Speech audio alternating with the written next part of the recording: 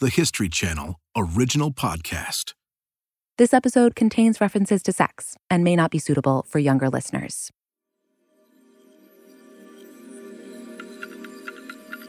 History This Week, June 12th, 1928. I'm Sally Helm. The great blues singer Ma Rainey steps up to the microphone at a recording studio in Chicago. That alone is notable. Microphones are still new.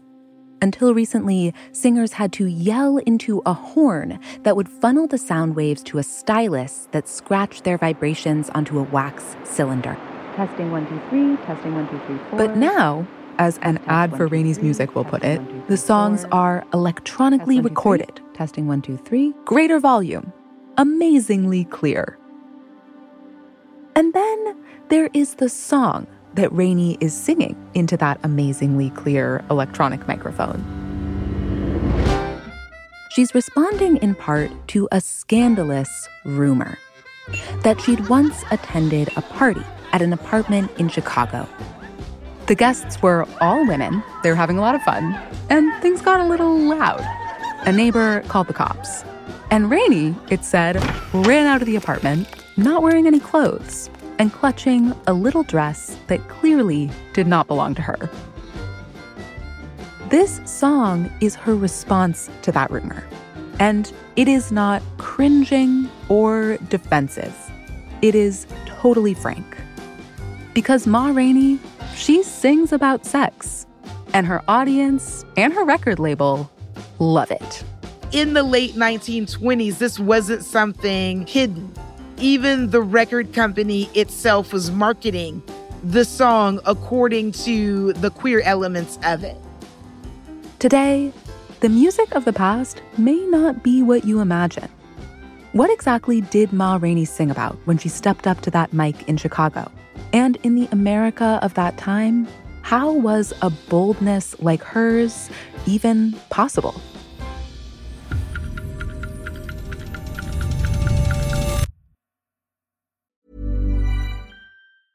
There's never been a faster or easier way to start your weight loss journey than with PlushCare. PlushCare accepts most insurance plans and gives you online access to board-certified physicians who can prescribe FDA-approved weight loss medications like Wegovy and Zepbound for those who qualify.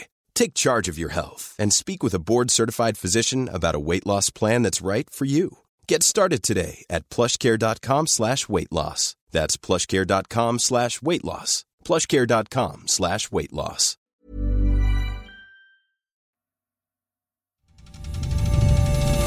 When Professor Tawana Steptoe teaches Ma Rainey's music in her classes on U.S. cultural history, she says it takes a lot of her students by surprise. I think every generation thinks that they were the first to have any kind of sexual messages in their music or anything. I think every generation thinks they invented it, right?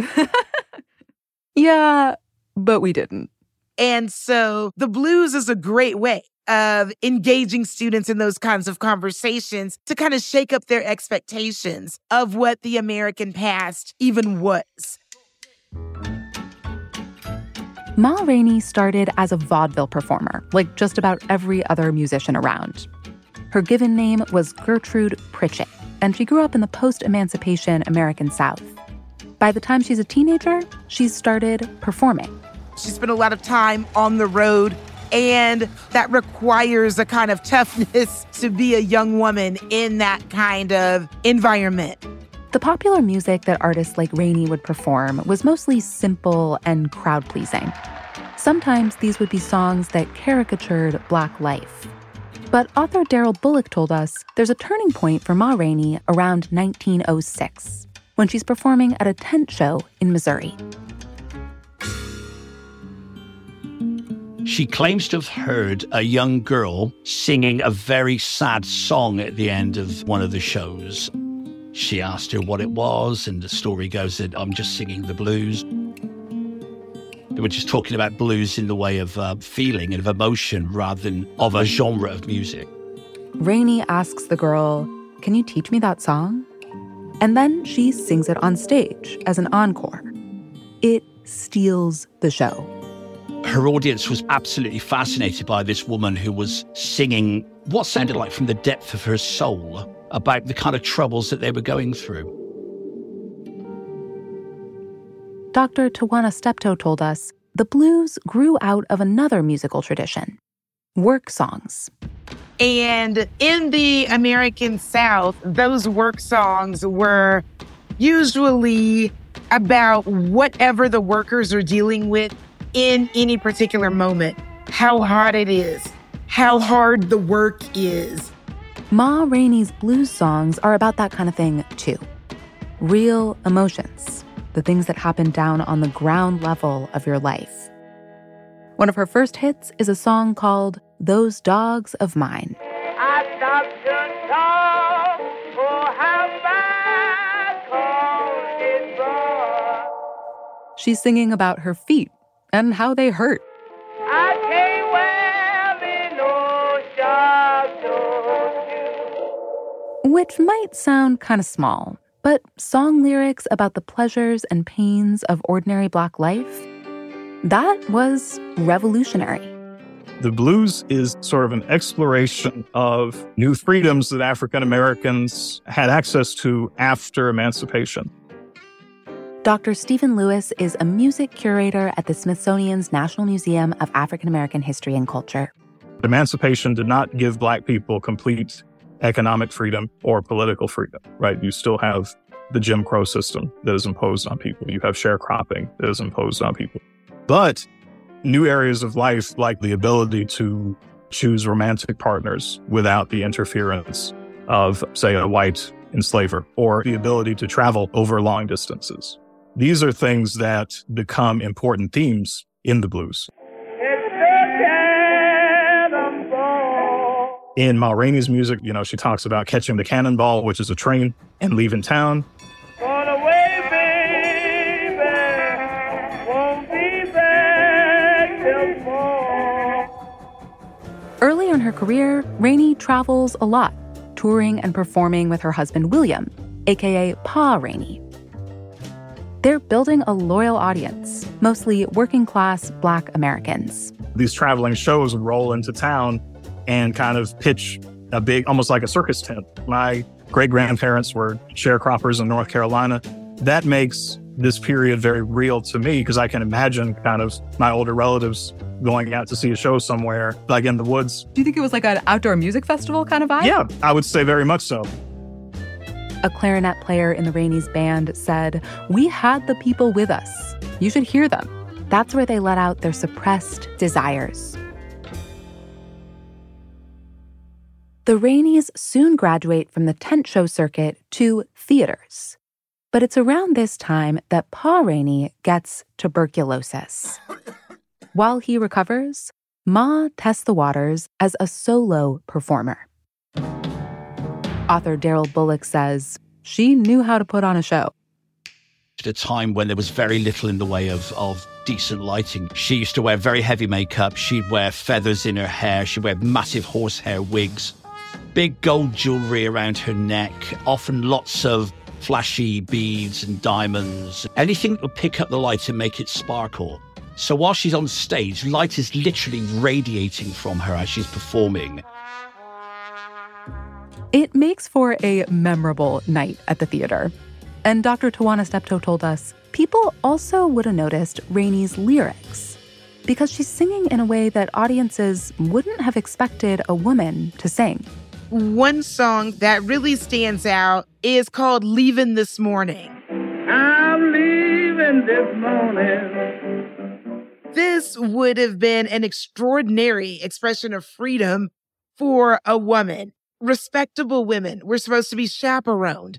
But right from the beginning, Rainey in this song is talking about being on her own and traveling freely by herself. I'm going to Kansas City to bring Jim Jackson home. She talks about drinking, right? When I get through drinking, by gallon gum. She asserts in the song that she's drunk, which would not have been considered respectable. See me reeling and rocking, drunk as I can be. Man, I love trying to make a fool of me. She's establishing herself as someone who is free, who's a little bawdy, and who does not take mess from men. In 1916, Ma and Pa Rainey separate. Daryl Bullock says Ma now has center stage to herself. People like Ma, they'd always been controlled by men. Their lives have been run by men. Their careers have been run by men. And for the first time, they're going out and earning their own money, living a life on the road with other women and having the maddest party when they had the opportunity to do such a thing. Rainey is singing about partying and about sex with men. But she doesn't sing about it in a standard, sugar-coated way. An awful lot of blues songs from this period are about heterosexual sex. And it's very blatant, it's very obvious. There are lots of double entendres, references to things like fruit in my basket. Very clearly they're talking about, putting a banana somewhere it really shouldn't go necessarily. Got a range in my kitchen cook, nice and brown. All I need is my man to turn my damn down. It doesn't take any of these women long to realize that there's a big audience for what we might term dirty blues. And as soon as you realize there's an audience for that, it stands to reason there will be an audience for other songs that kind of, push boundaries a bit further. It's around now that Ma Rainey decides to sing about her own particular desires and to push those boundaries even further.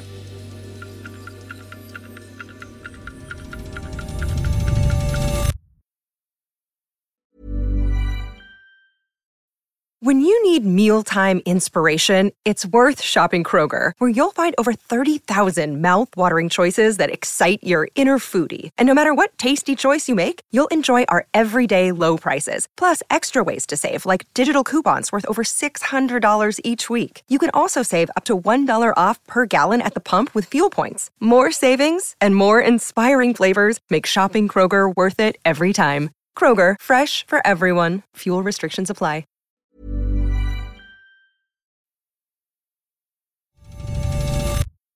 It's the 1910s. Ma Rainey is touring the country and getting a reputation for two things. Number one, her music. Critics have dubbed her a famous singer of the blues. But people are also talking about her life offstage, specifically her love life. Even among entertainers, where people were a bit more accepting, people were not often discussing their sexuality openly. Dr. Stephen Lewis. But we have anecdotes from people who lived long enough after this moment in history to then reflect back on it and then also basically gossip from the period. This person was seen with this person, but then they were married to this person, and then there's a fight. Classic gossip. Very recognizable. Exactly. And these are very close-knit groups of people. As always happens, romantic relationships kind of come and go. Rainey and the other blues women she travels with are Black, and they're traveling in the Jim Crow South. They often share beds in private sleeping cars on trains or in the few boarding houses that would take them. People start talking, saying Ma Rainey seems more interested in her chorus girls than she ever was in her husband. I mean, there's an old adage, isn't there? What happens on tour stays on tour. You don't talk too much about it. You don't say too much. There is that old adage, but Ma Rainey doesn't quite follow it. Daryl Bullock says she starts talking about her love life in songs. She doesn't do it on the big stage in theaters, at least not at first. Quite often, artists were playing private parties afterwards, and that's when these songs would come out. They're the kind of songs that were played in gin joints and barrel houses and bawdy houses, places where you would go to pick up people or to have sex. I think that the environment where the blues was performed probably influenced the lyrics, too. When Ma Rainey is performing in these kind of like vaudeville circuit, traveling around contexts in the 1910s, is she already at that point singing songs that are like explicitly about her sexual identity? It's hard to figure out exactly what people were singing when they were on vaudeville. I do think it's entirely possible, though, that she was singing about her sexuality very early, just because the blues allows people to express what they're going through. And so often what they're going through has to do with their sexuality. But all of this remains relatively underground until 1920, when the government passes a constitutional amendment banning the sale of alcohol in the U.S. One of the best things that happens to the LGBTQ community at this time is prohibition. Prohibition's brilliant for us. It's absolutely fantastic. Daryl Bullock. Nightclub owners, speakeasy owners are desperate for business. They want to attract people in. So each one is looking for more and more outrageous entertainment, something that will bring in an audience that's going to stay there for the night. It's the Roaring 20s. Life is a party. Women are wearing shorter, looser dresses. More Americans than ever are celebrating freedom and transgression. Drinking, sex, all the stuff that Ma Rainey has been singing about. And Paramount Records takes note. The label has recently begun producing what they call race records, which just means records featuring Black artists and marketed to Black audiences. And in 1923, they offer Rainey a record deal. She's headhunted, basically, by the label. She didn't want to sign initially because she was doing very well touring. She was earning very good money, and she was at the top of her game. Rainey's audience on the road loves what she's doing, the way she's breaking taboos. But she's about to release her dirty blues to a much bigger audience. In December of 1923, she heads to a studio in Chicago for a recording session. Black performers aren't allowed to use the building's front door. And so Ma Rainey, who, remember, has been specifically recruited by Paramount Records and who pulls up to the curb in a chauffeured car, she has to enter through the back. But inside, she gets to command the room. She steps up to a phonograph's horn and sings a song called Boll Weevil Blues. The lyrics already have a very kind of LGBTQ stance. I don't want no man with no sugar in my tea. I don't want no man to put no sugar in my tea. Ma's not singing about somebody making her a cuppa. Yeah, she's singing about something very different. On another one of those first recordings, Rainey sings about seeing women wearing men's clothes, acting, in her words, like men. We do know that there were people who were shaking their heads at this and saying no. Dr. Tawana Steptoe. You may have heard of people saying that the blues is the devil's music. There were Christian ministers who were preaching sermons against the blues and against the queer elements of Black popular culture in the 1920s. Remember that story about Ma Rainey getting busted for attending a raucous party with women only? That happens around now, in 1925, when Ma Rainey is touring in Chicago. These are the kinds of things where you say, okay, well, this gives us an idea of maybe her private life. Dr. Stephen Lewis again. He said a lot about Rainey's private life can't be known. It's not recorded. But her songs, of course, were. There was an expectation that blues performers were going to sing about things that were outside of the normal bounds of, respectable society. This was kind of a space where performers could express things that could not be expressed in other contexts. That's why the blues is such an important aspect of kind of understanding working class African Americans' experiences, because that perspective is not really reflected in a novel of the time. The novels of the Harlem Renaissance, for example, which are mostly written by highly educated African American writers, who are coming out of universities like Fisk and Morehouse and Howard. Do they come into conflict? Do they have a different sense of how Black artists should be presenting themselves to the world?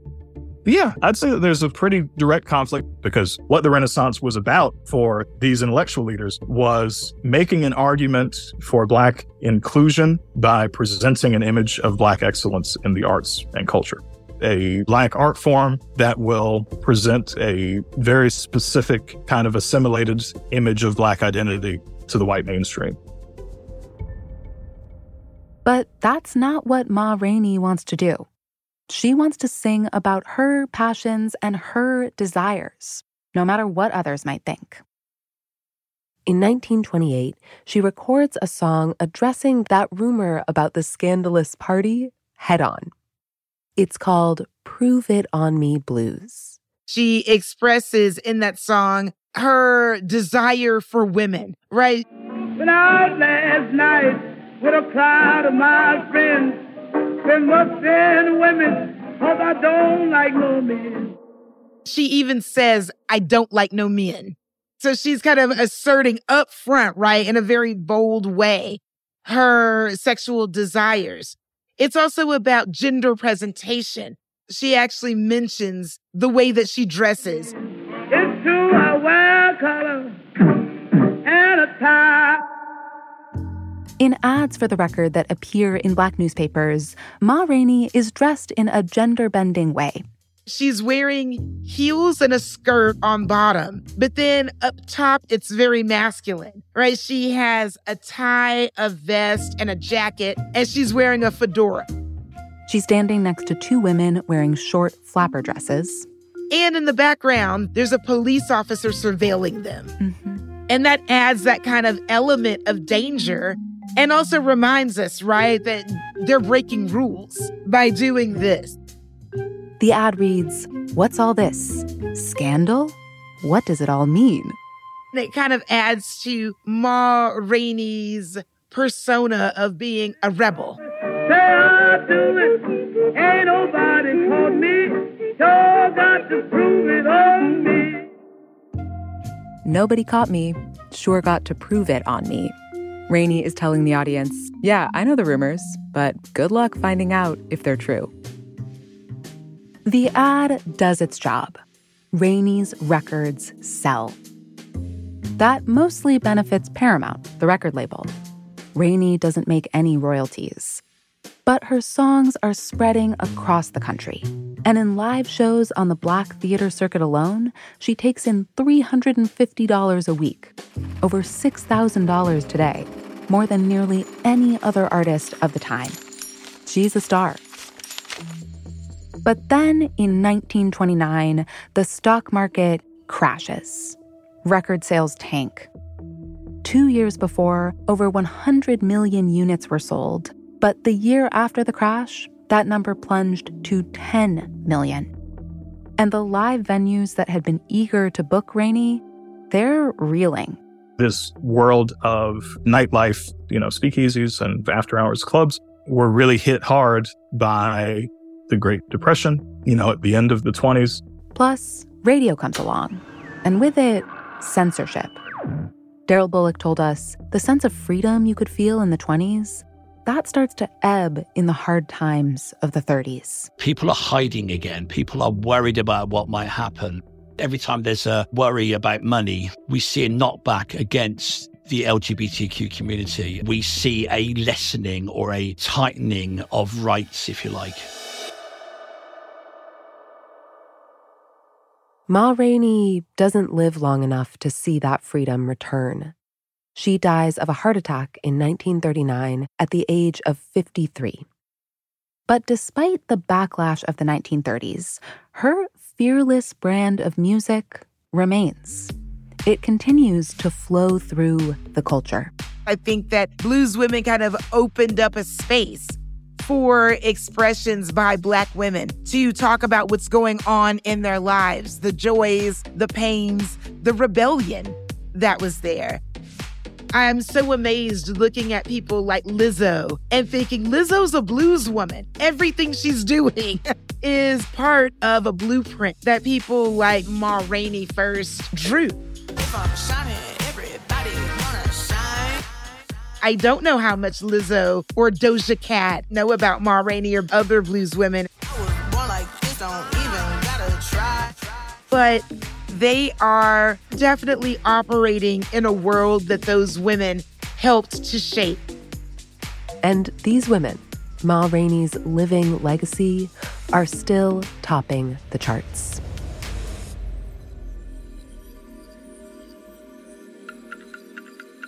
Thanks for listening to History This Week. For more moments throughout history that are also worth watching, check your local TV listings to find out what's on the History Channel today. If you want to get in touch, please shoot us an email at our email address, historythisweek@history.com, or you can leave us a voicemail, 212-351-0410. We love to hear from you. Please reach out. Special thanks today to our guests, Daryl Bullock, author of Queer Blues, The Hidden Figures of Early Blues Music, which will be published this July.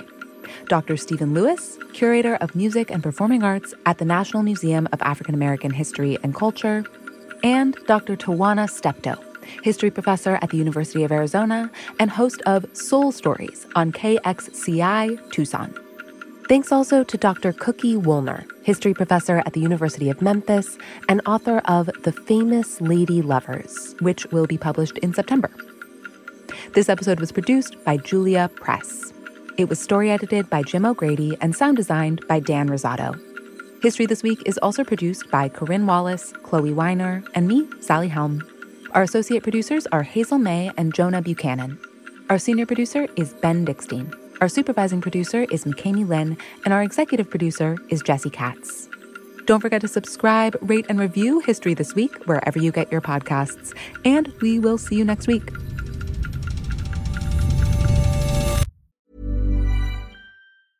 Small details are big surfaces. Tight corners are odd shapes. Flat, rounded, textured, or tall. Whatever your next project, there's a spray paint pattern that's just right. Because Rust-Oleum's new Custom Spray 5-in-1 gives you control with 5 different spray patterns. So you can tackle nooks, crannies, edges, and curves without worrying about drips, runs, uneven coverage, or anything else. Custom Spray 5-in-1. Only from Rust-Oleum. Copyright 2023 A&E Television Networks, LLC. All rights reserved.